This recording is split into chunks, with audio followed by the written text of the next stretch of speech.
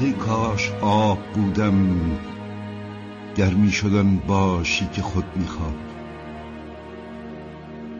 آدمی بودن حسرتا، مشکلی است در مرز ناممکن.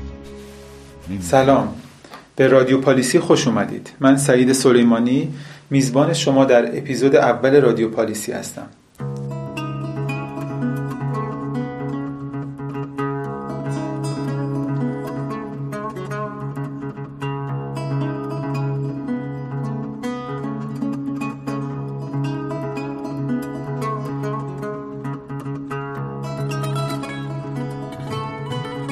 به عنوان یه شهروند حتما بارها این سوال برامون پیش اومده که چرا خیلی از برنامه‌هایی که در سطح کلان توی کشور پیگیری میشه به نتیجه مطلوب نمیرسه. چرا راهکارها نه تنها نمیتونن معضلات کشور رو حل کنن، بلکه یک مسئله جدید به فهرست دراز و طویل مسائل جامعه اضافه میکنن. به عنوان مثال چرا کارشناسا، سیاستگزارا و به طور کلی حاکمان نمیتونن بحران دریاچه ارومیه رو به سرانجام برسونن و برنامه‌های احیای دریاچه ارومیه تا حالا عملی نشده؟ چرا تو کشور ما وضعیت محیط زیست روز به روز داره بدتر میشه؟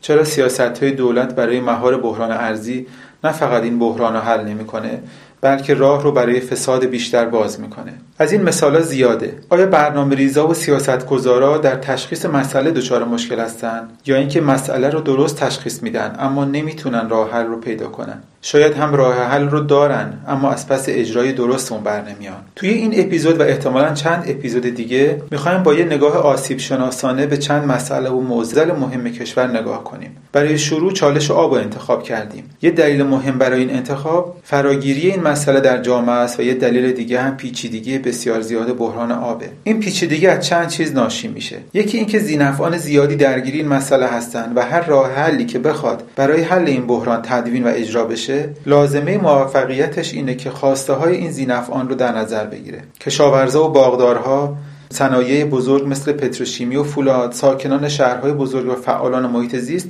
از مهمترین و تأثیرگذارترین این ذی‌نفعان هستند. نکته دوم اینه که حتی با یک نگاه ساده و سریع میشه فهمید که بحران آب یک مسئله اجتماعی، سیاسی، فنی و اقتصادیه. حتما با من موافقین که فقط جنبه اجتماعی آب میتونه اونو به یه مسئله غامض و پیچیده تبدیل کنه. و نکته سوم که در واقع بیان دیگه از نکته قبل هست، اینه که مسئله آب به شدت روی سایر مسائل جامعه تأثیر میذاره و از اونا تأثیر میگیره. مسائلی از قبیل امنیت داخلی و تعاملات بین‌المللی، کشاورزی و اقتصاد و همینطور مهاجرت و جمعیت. به همین خاطر پرداختن به مسئله آب جدا از اهمیت ذاتی خودش ما رو با یه نمونه خوب و آموزنده از مسائل پیچیده آشنا میکنه که سیاستگزاری باهاش درگیره و این یعنی اون چیزی که ما در رادیو پالیسی به دنبالش هستیم. در این اپیزود که در مرداد 97 ضبط میشه، میزبان سید جلال میرنظامی و سروش طالبی هستیم و با اونها در مورد آسیب شناسی سیاستگزاری در حوزه آب در کشور صحبت میکنیم و به مسئله‌های از این دست میپردازیم که آیا سیاست‌های کشور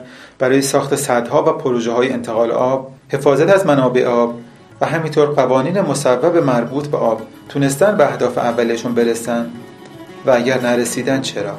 جلال فارغ التحصیل رشته مدیریت آب و در زمینه سیاستگزاری و حکمرانی آب مطالعه و پژوهش میکنه.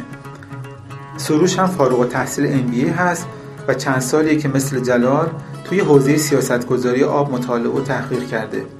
سروش و جلال هر دو درگیر پروژه‌های مثل احیای دریاچه ارومیه بودند و در حال حاضر مدیریت برنامه آب و توسعه پژوهشکده سیاستگزاری دانشگاه شریف رو بر عهده دارند. خب بذارید از جلال شروع کنیم. جلال، هدف اصلی سیاستگزاری آب چیه؟ سیاست‌ها در بخش آب معمولاً در راستای دو هدف کلی تعریف میشن: مدیریت عرضه یا مدیریت تقاضا. در مدیریت عرضه هدف سیاستگزار این هست که منابع بیشتری رو بتونه برای جامعه تامین بکنه، چرا که معمولاً با گذر زمان شاهد افزایش تقاضا هستیم. مصرف بیشتر آب ناشی از رشد جمعیت، تغییر سبک زندگی و یا حتی توسعه اقتصادی رخ میده. به عبارت دیگه رشد اقتصادی ما با الگوی فعلی که وجود داره وابسته به مصرف آب هست. پس سیاستگزار هم سعی میکنه تا هر جایی که آبی قابل دسترس هست رو شناسایی و استحصال کنه و در اختیار مصرف کنندگان قرار بده. اما در مقابل این هدف مدیریت تقاضا رو این قاعده استوار هست که ما باید برای تامین پایدار آب در بلند مدت به فکر تنظیم تقاضا باشیم. یعنی یا باید مانع رشد مصارف بشیم یا اون رو به طور مستقیم محدود کنیم که معمولاً چنین هدفی به سختی قابل اجرا است. یا اینکه در عین رشد اقتصادی و ارتقای شاخص‌های زندگی از نظر ابعاد اقتصادی و اجتماعی مصرف آب محدود باقی بمونه. در حقیقت شاید بشه گفت بهترین مسیر برای مدیریت تقاضا جدا کردن توسعه اقتصادی از مصرف آب هست که از اون به عنوان توسعه کم آببر یاد میشه. خب این موضوع توسعه کم آببر به نظر موضوع جالبی میاد، بعداً احتمالاً بهش بپردازیم. اما جلال، آیا تا الان تونستیم به هر دو کفه ترازوی مدیریت عرضه و تقاضا به طور یکسان توجه بکنیم؟ آیا اصولاً لازمه که یکسان به این دو تا کفه توجه بشه؟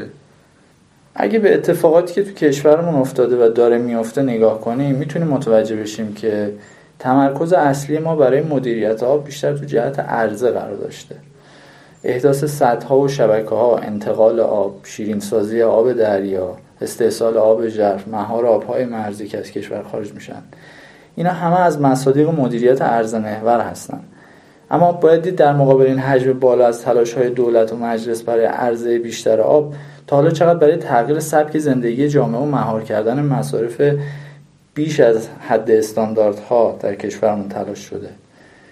چقدر تا حالا سعی کردیم که توزیع جمعیت کشور رو متناسب با منابع آب تنظیم بکنیم. چقدر تا حالا قبل از انجام پروژه عرضه محور مثل احداث سد یا انتقال آب برآورد کردیم که با چقدر صرفه‌جویی میشه تقاضای آب رو پاسخ بدیم. فکر میکنم این سوالات نشون میده که ما تا حالا چقدر به فکر مدیریت تقاضا بودیم، که در واقع احتمالاً جواب خیلی از این سوالات تا حدی میتونه منفی باشه. بله. خب بریم سراغ سروش تو سیاست‌های حوزه مدیریت عرضه چقدر تونستیم موفق باشیم؟ برای اینکه ببینیم که این سیاست‌ها موفق بودن یا نه، اول باید ببینیم اهدافی که براشون در نظر گرفته شده چی بودن. وقتی اهداف این پروژه رو تو مطالعات اولیه‌شون می‌بینیم یا به سخنرانی‌ای که در زمان افتتاح سدها انجام شده از محمد رضا شاه گرفته تا رئیس جمهور بعد انقلاب گوش می‌کنیم، می‌بینیم یه امید و وعده‌ای داده میشه که با ساخت این سد کمبود آبمون برطرف میشه، آب و برق کافی پایدار در اختیار مردم قرار میگیره و حتی با بهره برداری از سدها جریان زیست محیطی مورد نیاز رودها و تالاب‌هامون برقرار میشه. این وعده هم همیشه بدون اشاره به پیش نیازهایی که برای تحققشون نیاز هست گفته میشه. مثلا یه واقعیت طنزی وجود داره که حتی تو دهه 80 که همواره به دریاچه ارومیه به خاطر سدسازی‌ها و افزایش مصارف داشته پایین می اومده، سدهای جدیدی ساخته میشه و در زمان افتتاح هم میشنویم که مثلا وزیر نیرو داره از فواید سد برای افزایش دریاچه ارومیه میگه و گفته میشه که با ساختن سدها میتونیم کمک کنیم که کاهش آب دریاچه ارومیه دیگه متوقف بشه. سوالی که مطرحه اینه که چرا این وعده ها آنطور که روز اولش گفته میشه محقق نشده؟ چرا که طبیعتاً یه قرار بود سدی مثل زاینده رود و بوکان و سد گتفن یا سد مولا صدرا و ده ها و صدها سد دیگه‌ای که ساخته شدن اونطور که روز اول گفته میشد مشکل گشا باشن، دیگه با مشکلات امروزی که بر منابع آبمون وجود داره از دریاچه ارومیه گرفته تا بقیه تالاب‌هایی که خشک شدن یا ریزگردی که توی کشور می‌بینیم یا کشاورزایی که مجبورن زمیناشون رو رها کنن و روستاهایی که آب شرب سالم دیگه در اختیارشون نیست، دیگه مواجه نبودیم. ما هنوزم وقتی که سدایی داره بهره برداری میشه توی سالهای اخیر به صحبت‌های زمان افتتاح گوش می‌کنیم، می‌بینیم که جنس وعده‌ها با اون وعده‌هایی که 50-60 سال پیش داده میشه و انتظاراتی که از این سدها وجود داره تفاوت چندانی نداره. یه مثال جالبش در این مورد به نظرم زاینده روده. از دهه 20 که اولین پروژه انتقال آب اجرا میشه و بعد سد زاینده رود ساخته میشه و بعد چندین پروژه انتقال آب دیگه اجرا میشه، همیشه می‌بینیم که تا چند سال بعد از اجرای این پروژه وضعیت آب بهبود پیدا میکنه، ولی خیلی سریع مصارف جدیدی ایجاد میشه که مسئله حتی بزرگتر از قبل از اینکه اون پروژه اجرا شده باشه به بار میاره. الان جریان آبی زاینده رود با همه آبهایی که بهش منتقل شده یه چیزی حدود 1.4 میلیارد در سالهای نرمال، در سالهایی که بارش نرماله، در صورتی که مجموع نیازهایی که برای این رودخونه تعریف کردیم 2 میلیارد متر مکعبه. یعنی ما 600 میلیون متر مکعب در سالهایی که بارش نرمال باشه الان آب کم داریم برای نیازهایی که تعریف کردیم. طبیعتا تو سالهای مثل امسال هم که خشکسالی وجود داره این فاجعه بزرگتر هم میشه و شما بازم میبینید که همچنان عده‌ای دنبال اینن که مصارف جدید برای آب زاینده رود تعریف بکنن و باز همچنان میبینیم که دنبال این هستیم که آبهای جدیدی از خارج از حوزه به زاینده رود منتقل کنیم. خب اینجا یه سوال مهم پیش میاد و اون اینه که چرا سیاستگزار نتونسته به اهداف مورد نظر خودش برسه؟ در جواب اینکه چرا سیاستگزار در رسیدن به اهداف سیاستاش ناموفق بوده، به نظر من یه عامل خیلی مهمش ناآگاهیه. سیاستگزار نسبت به مدیریت آب، نسبت به جامعه، نسبت به ظرفیت طبیعت و اثرات متقابل پروژه ها رو منابع آب و همینطور اکوسیستم ها شناخت کافی نداشته.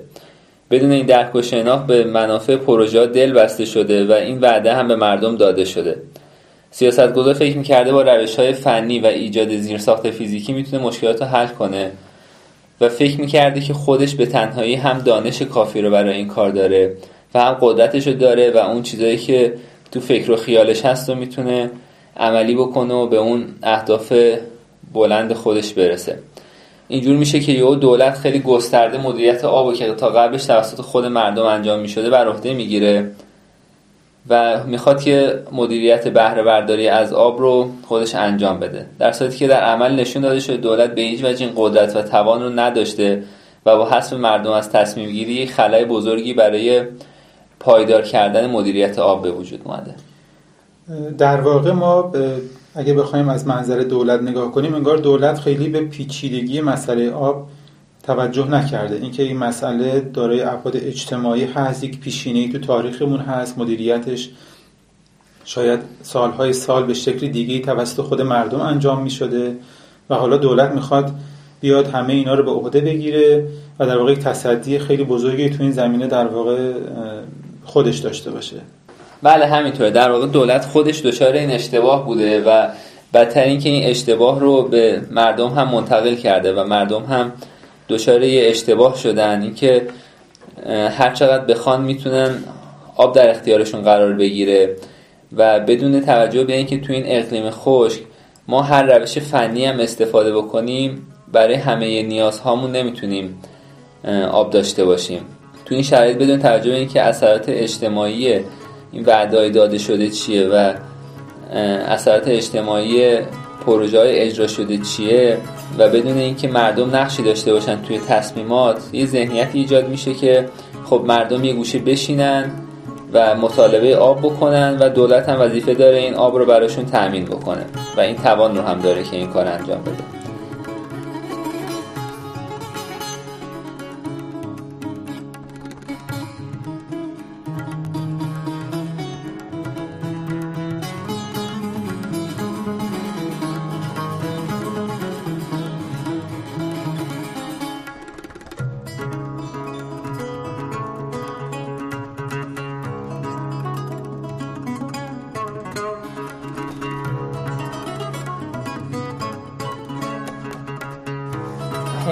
صحبتایی که داشتیم می‌کردید یه نکته‌ای بود که یه جای اشاره کردی که با توجه به اینکه تجربیات زیادی داشتیم از شکست‌های سیاستی، اما به نظر می‌رسه که ما از اونها درس نگرفتیم و یادگیری برای ما اتفاق نیفتاده. میشه در رابطه با اینم توضیح بدی که فکر می‌کنی دلیلش چیه؟ من فکر می‌کنم سیاستایی که تا الان دنبال کردیم یه سری آثاری داشته که باعث شده ما رو تو دام مسیر طی شده قرار بده. اول اینکه با مصرف بیشتر آب ما به سهم محیط زیست و حتی سهم حقابه‌دارای قبلی که مصرف کننده آب بودن، مخصوصا توی پایین دست حوض‌های آبریز، تجاوز کردیم. این باعث شده که کمبود آب دوباره اتفاق بیفته. حالا کمبود آبی که سهم محیط زیسته یا کمبود آبی که برای مصارفی که از گذشته وجود داشته به وجود اومده و باز این خودش عاملی بوده که سیاستگزار بره دنبال تامین آب برای چنین مصارفی. مورد دوم اینه که طبیعتا دولت نتونسته متناسب با اون وعده‌ای که داده و اون انتظاری که ایجاد کرده با مساوات آب رو تامین کنه برای نیازهای مختلف و برای مناطق مختلف و این یعنی که یه بی‌عدالتی برای کسایی که از آب بهره مند نشدن به وجود بیاد و این افرادم طبیعتاً مبارزه دارن میکنن و دارن فشار میارن به دولت برای اینکه اون آبی که از نظر خودشون محروم شدن ازش و بی‌عدالتی اتفاق افتاده رو به دست بیارن. حالا یا فشار به دولت برای اجرای پروژه توی منطقه خودشون، سدسازی توی منطقه خودشون، یا استفاده های غیر مجازی که از منابع آب مخصوصا آبای زیرزمینی اتفاق میفته. مورد دیگه هم اینه که با ادامه سیاست عرضه بیشتر آب، همونطور که خودت هم گفتی، روش دم دستی و شناخته شدهمون برای توسعه اقتصاد اینه که هی بیشتر و بیشتر از آب استفاده بکنیم. ما تنها کاری که خوب یاد گرفتیم این بوده که آب بیشتری مصرف کنیم تا ثروت و اشتغال بیشتری به دست بیاریم و اقتصادمون بزرگ بشه. مخصوصا این الگوی غالب توسعه توی روستاها بوده و به همین علت سراغ روش‌های متفاوتی که وابستگی رشد اقتصادی و مصرف آب را از بین ببره نرفتیم. باز هم بدون توجه به این که برای این انتظار طبیعت آب کافی در اختیارمون قرار نمیده. مورد دیگه اینه که گروه‌های منتفع از وضع موجود هم وزنه دیگه‌ای هستن که از سیاست عرضه محور آب حمایت میکنن یا اون رو توجیهش میکنن. به غیر از مصرف کننده‌هایی که از آب بهره مند شدن، گروه‌های دیگه‌ای هم که از اجرای پروژه‌های تامین آب رانت و منافع به دست میارن مدافع این وضعیتن. از شرکت‌های سدساز گرفته تا نماینده‌های مجلس و سیاستمدارایی که دنبال راضی کردن مردم و گرفتن رأی هستن. تو این وضعیت مشخصه که چرا جامعه و دولت به تلاش برای تامین بیشتر آب معتاد و وابسته شده و حتی شکست‌های این سیاست هم به سختی باعث میشه مسیری رو که تا الان طی کرده بخواد تغییر بده. خب مرسی سروش. جلال، اگه تا الان بخوایم در واقع صحبتایی که تا حالا داشتیم یکم قاعده‌مند کنیم، اگه بخوایم به یه شکل قاعده‌مندی در واقع علت‌های شکست سیاستی آب رو بررسی کنیم، چه مؤلفه‌هایی رو باید در نظر بگیریم؟ در واقع برای اینکه بفهمیم که این سیاست‌ها یا سیاستایی که از این بعد می‌خوایم اجرا بکنیم قابلیت اجرا دارن، قابلیت اجرا پذیری دارن، باید به چه مسائلی توجه کنیم؟ اگه بخوام خلاصه بگم، در حقیقت و شاید توی یک کلمه، اینه که ما باید به حکمرانی توجه داشته باشیم. مسئله اینه که سیستم حکمرانی باید شرایط مناسبی داشته باشه تا ما بتونیم انتظار رو داشته باشیم که سیاست‌های ما هم اجرا بشن. حکمرانی بیانگر یک شرایطی هست که ظرفیت‌ها و فرصت‌ها برای اجرای سیاست فراهم میشن و در نتیجه اجرای سیاست تسهیل میشه، یا نه بالعکسش شرایط حکمرانی بد در حقیقت به شرایطی در حقیقت اطلاق میشه که وضعیت رو برای اجرای پذیری سیاست‌ها تضعیف میکنه. اما باز یه خورده حالا با جزئیات بیشتر اگه بخوایم در رابطه با حکمرانی صحبت بکنیم، من میتونم رو در قالب 5 موضوع یا شاید حتی بهتر بگم 5 مؤلفه خدمت شما ارائه کنم. اولین موضوع ما موضوع سطوح هست. در حقیقت این که همیشه برای اجرا شدن یک سیاست ما درگیر چند سطح مختلفی هستیم که میتونه در حقیقت از اون سطوح تصمیم گیری و اجرا نشأت گرفته باشه. موضوع دوم اون هستش که چقدر کنشگرها یا اکتورایی که در اون شبکه سیاست قرار گرفتن چقدر متنوع و متفاوت هستن. موضوع سوم بحث اینه که درک هایی که از مسئله وجود داره چی هن و راه حل هایی که برای اون مسائل تعریف شده چطوری تعریف شدن. موضوع چهارم هم اینه که در حقیقت از چه ابزارها و چه استراتژی هایی برای اون اجرای سیاست در حقیقت استفاده میکنیم. و موضوع آخرش یا پنجمش هم بهتر بگم که موضوع منابع انسانی، منابع مالی، منابع اطلاعاتی و غیره، تمام اینها در حقیقت نقش دارن توی اجرا شدن سیاست.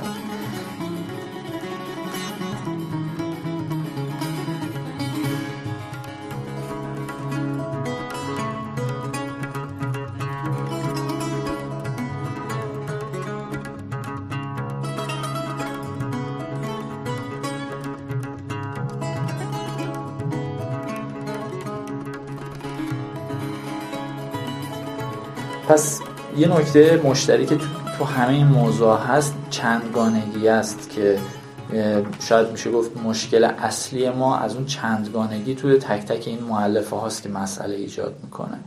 خب ما باید توانایی خودمون رو برای این که بتونیم بین این تعدد در حقیقت کنشگران، تعدد سطوح، تعدد ادراک هایی که از مسئله وجود داره، باید سعی کنیم توانایی خودمون برای هماهنگی و انسجام در بین این تنوع زیادی که وجود داره افزایش بدیم.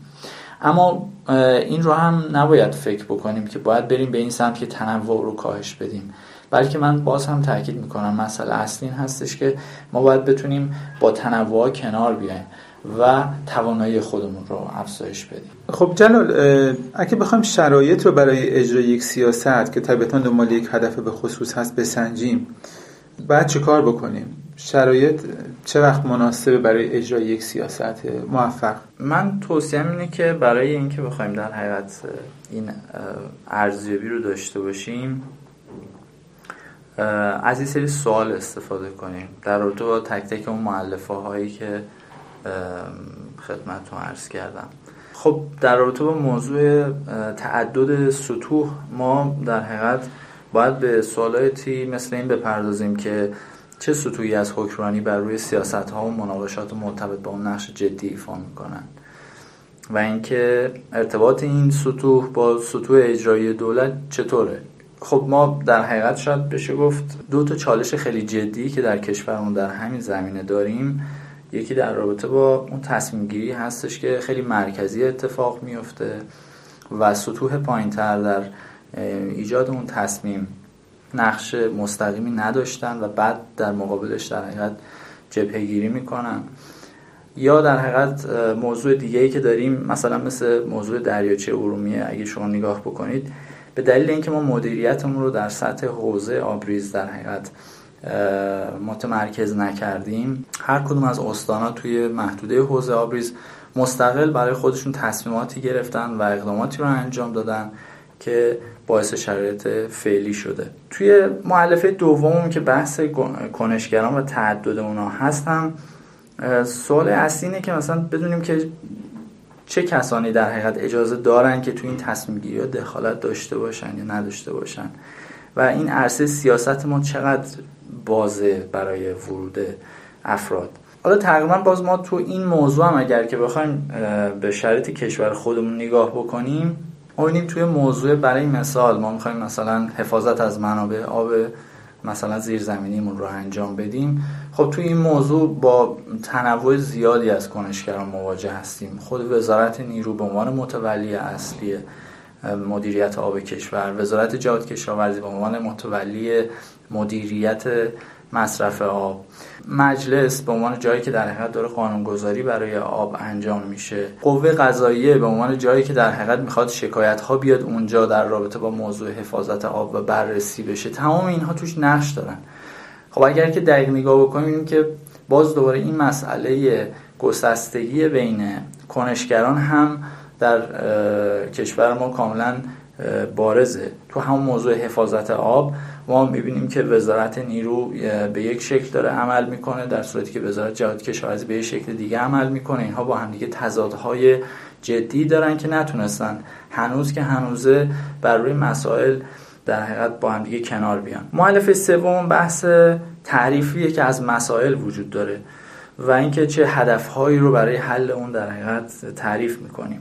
سوالاتی که میتونیم براش مطرح بکنیم اینه که ببینیم چه باورهای غالبی در رابطه با اون مسئله سیاستی ما در حقیقت روی زمین وجود داره و چه چیزی جدی گرفته میشه به عنوان یک مسئله در نظر گرفته میشه و چه چیزی رو خیلی کمرنگش میکنیم و به حاشیه میبریم. و این در حقیقت اهداف چقدر اهداف منطقی یا احیانا متوهمانه و یا بهتر بگیم بلند پروازانه تعریف میشن.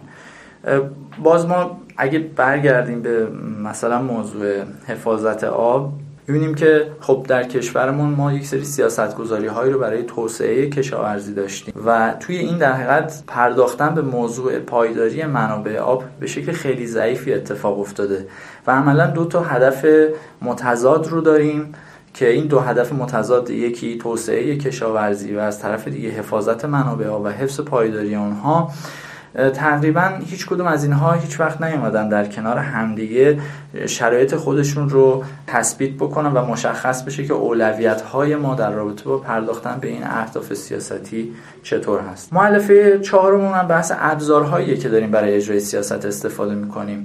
برای مثال آیا ما برای حفاظت آب زیرزمینی به غیر از ابزارهای کنترلی و فشاری که می‌خوایم به شیوه دستورالعمل و قانون در حقیقت اجرایی مشخص پیاده بکنیم، آیا به دنبال روش‌ها و ابزارهایی برای ایجاد انگیزش برای حفاظت از آب هم رفتیم؟ آیا سعی کردیم به شیوه‌های دیگه برای نزدیک کردن دیدگاه‌ها از روش‌های ارتباطی استفاده بکنیم برای اینکه مسئله رو حل بکنیم؟ تقریباً میشه گفتش که نه، اینها مغفول بودن. و آخرین مؤلفه‌مون هم بحث در حقیقت منابع هست. ما اگر نگاه بکنیم می‌بینیم که موضوع منابعمون هم در حقیقت موضوع پرچالشیه. برای مثال ما همه جا میشنویم که موضوع آب یک موضوع چند رشته‌ای، بین رشته‌ای یا امثال اینها هست، اما در کنارش ما اگه نگاه بکنیم چقدر تخصص‌ها و مهارت‌های ما در نیروی انسانی که در بخش آب و مدیریت و مصرف آب داریم، چقدر این در حقیقت توانایی‌ها و مهارت‌ها در حقیقت نهادینه شده یا اصلا وجود داره، چقدر دانشگاه‌های ما دارن جواب میدن به این نیازی که ما برای بحث مدیریت آب در کشورمون داریم. در مجموع تمام این عوامل در حقیقت من فکر می‌کنم در قالب این سوالات میتونه خودش رو نشون بده که شرایط ما برای اجرا کردن سیاست چطور هست.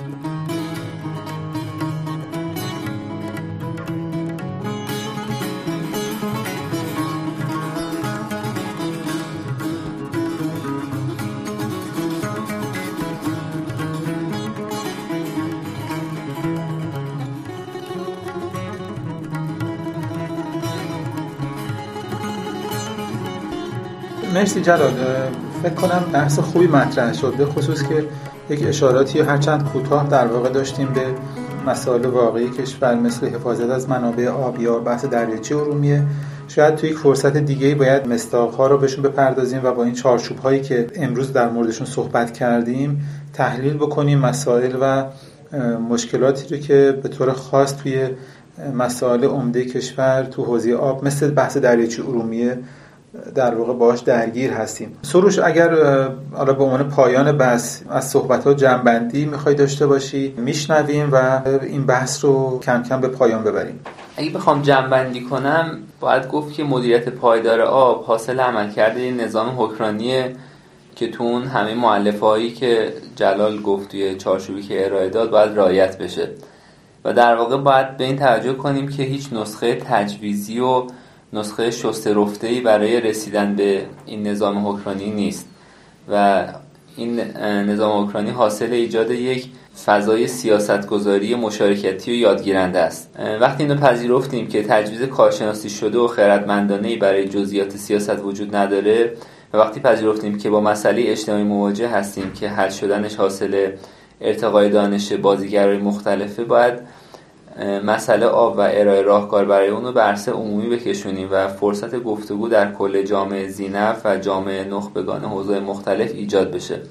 در واقع تبیین صرفاً فنی و صرفاً مهندسی که تا الان ارائه شده و یه محدوده ایجاد کرده که صرفاً افراد فنی که دانش و اون اصطلاحات هیدرولوژی آشنا هستن اجازه ورود به مسئله آب و تصمیم گیری در مورد آب و فکر کردن در مورد آب رو دارن. این باید تغییر پیدا کنه و فضای ایجاد بشه که همه ذی‌نفعان و همه کارشناسان حوزه‌های مختلف غیر از حوزه‌های فنی آب بتونن وارد بشن و در مورد آب نظر بدن و برای حلش و برای سیاست‌گذاری بهتر آب از نظر اونا استفاده بشه و در نهایت یک یادگیری در کل ذی‌نفع‌های مختلف این حوزه به وجود بیاد و یک ارتقای دانش ایجاد بشه تا تصمیمات بهتری گرفته بشه. مرسی سروش. فکر کنم ما هم در واقع توی رادیو پالیسی و توی این اپیزود در واقع شاید هدفمون یا یکی از هدفهامون این بود که بتونیم این فضا رو یکم باز بکنیم و به سطح عمومی جامعه بکشونیم که در واقع ذی‌نفعان مختلفی که شاید اصلی تریناشون غیر از اون سیاستگزاران یا حتی اون افراد فنی و مهندسی هم هستن بتونن در واقع درگیری مسئله بشن. یه گام خیلی خیلی کوچیک در این راستا هست و امیدواریم که بتونه مؤثر باشه. ممنون از سروش طالبی و سید جلال میرنظامی. باز به موضوع آب برخواهیم گشت. و ممنون از شما. پادکست رادیو پالیسی رو عطا حشمتی و سعید سلیمانی تولید می‌کنند و کار تدوین این قسمت رو عطا انجام داده. موسیقی هم که در این قسمت شنیدید برگرفته از قطعه‌ای است از آلبوم کنسرت نیاوران اثر مسعود شعاری. این پادکست رو میتونید روی ساوند کلاود و همینطور روی اپلیکیشن های شنوتو و ناملیک با جستجوی عبارت رادیو پالیسی پیدا کنید. کانال تلگرام ما هم آدرسش هست @رادیو پالیسی. راه‌های ارتباط با ما هم توی کانال و هم در بخش توضیحات پادکست در ساوند کلاود معرفی شدن. نظرات و پیشنهادهای خودتون رو حتما به ما منتقل کنید. به زودی در قسمت دوم رادیو پالیسی با شما خواهیم بود.